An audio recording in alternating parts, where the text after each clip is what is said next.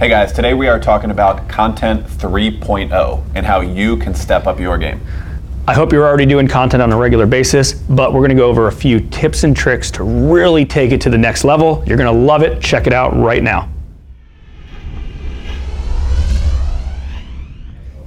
Hey guys, today we are talking about Content 3.0, stepping up your game. Now, why another show about content? Because it's changing all the time, almost daily. You know, there's new features, the way people are interacting, the different platforms. Just where your audience is spending its time shifts. You know, like 6 months ago it'd be more Snapchat and now it's more Instagram stories. Like, this stuff changes. So that's why it's definitely worth a check-in periodic, right? Yeah, and to reiterate about content in general, there's so many small business owners.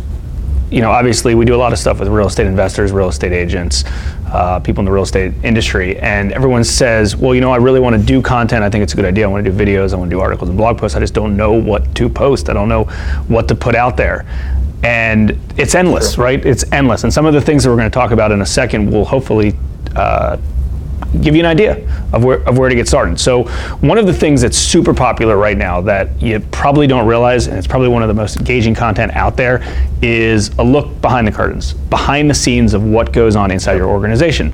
You know, think about Flip This House, think about other reality TV shows that are out there. They're really intriguing and everyone wants to know what happens. Yes, they want to know the dollars and cents of what's happening, but they all also want to see what's going on. I mean, think about the Daily V show that Gary Vee does. Think about Russell Brunson's marketing show that he does.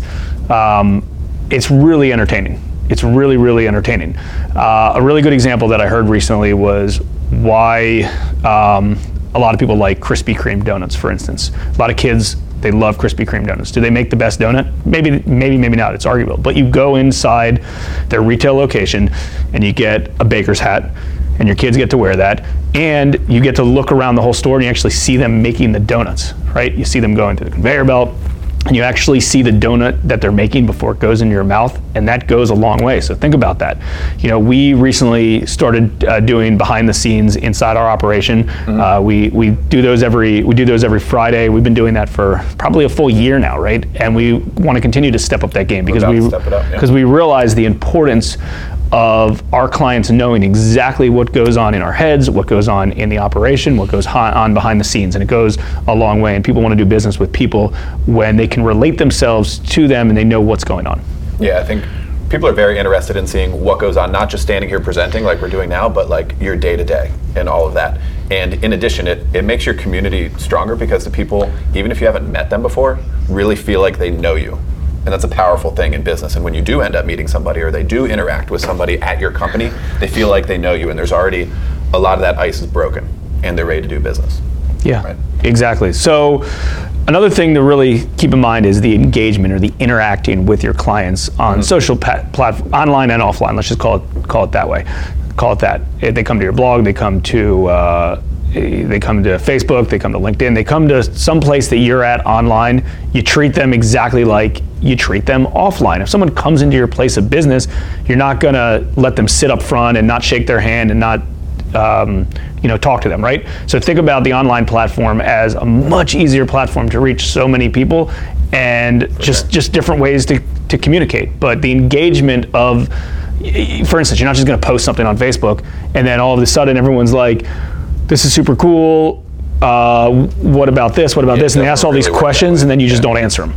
Right, yeah, for sure. And a couple tactics on that. I was talking to a friend of mine who is a COO of a good sized company, and their current social game is just about very simple engagement, like surveys, asking questions, and just they've really built their audience by doing that and having a good focus on interacting. It's not just like ask a question and then let them go, but get back in there, answer people's questions, like their comments, follow up with them. Maybe that interaction of just communicating is a possible sales opportunity. You know, in our world, maybe it's somebody who's looking for a loan or some kind of real estate deal, and we can proactively reach out to them and see, you know, what the next step is, the call to action, right? Yeah, engagement's huge, and that's the content piece is only one part of it. And engagement's hard. We've all had challenges inside our business with doing it and keeping people interacting over and over and over and over and over. But that's the point of it. Yeah. Okay. So another big thing is understanding a few different things. Understanding what platform you're on number one, what platform your audience is on, right? There's no point to post on LinkedIn if your audience is not on LinkedIn. So first, it's figuring out exactly what platform your target clients are on, and then understanding and utilizing those tools in the platform to try to have a competitive edge over everybody else, and so you can constantly be touching some of this audience. Yeah, and honestly, this is one of the most challenging parts of the whole content game. A lot of people think it's like, what do I talk about, what do I write, what do I say? I think one of the most challenging things is just keeping up with the features. They change all the time, in a good way. But it's just something you have to constantly stay up on, like Instagram, having clickable links inside Instagram stories, or you can swipe through a number of pics or videos now, and that didn't used to be the case before. All the location-based stuff, because that brings more people. There are people who are searching for location-based stuff, and if you check in somewhere, they're going to know that, and they might reach out to you or some way, start following you. Facebook for sure, tagging people and putting that possibly on their timeline or in a news feed as tagging a certain person who's involved. All these different features bring more action, and that's what we want. So staying on top of how it's all evolving is a very important part of it, and in my personal opinion, the hardest part. Yeah, exactly. So hopefully you guys followed along. Like we said, this topic was Content 3.0. If you look back to some old H&B podcasts, we did Content 1.0, we did Content 2.0. This is a little bit more advanced, but you got to be more advanced in this day and age. The content is so important, and you can never ever, we've talked about this in previous shows, you can never ever use the excuse of like, I don't want to post content because I don't want to be that guy. That guy on content's trash. He's just talking about how much money he made flipping houses. Well, you don't have to put that up. The purpose of content, the purpose of putting yourself online to represent your business is what you're comfortable with. If you're not comfortable putting up that type of stuff, do not put it up. Put whatever you're comfortable with. Have you ever heard us talk on any video related to, we just flipped a house and made 30 grand? We've never talked about it. That's not important. Well, I use that phrase, but that wasn't exactly in context related to it. So just think about that. Put whatever you're comfortable with, right? It's a direct extension of you. It has to be what you like doing and do on a regular basis. So get some content going. Follow these kind of 3 bullets of what we just talked about, pulling back the curtain, doing some behind the scenes, engage and interact, and figure out what platforms, features exist out there, and exploit them, and just keep doing it consistently.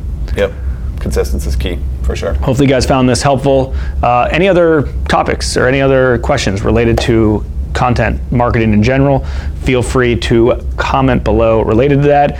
And hey, if you have a great one, maybe we'll hook you up with a free t-shirt.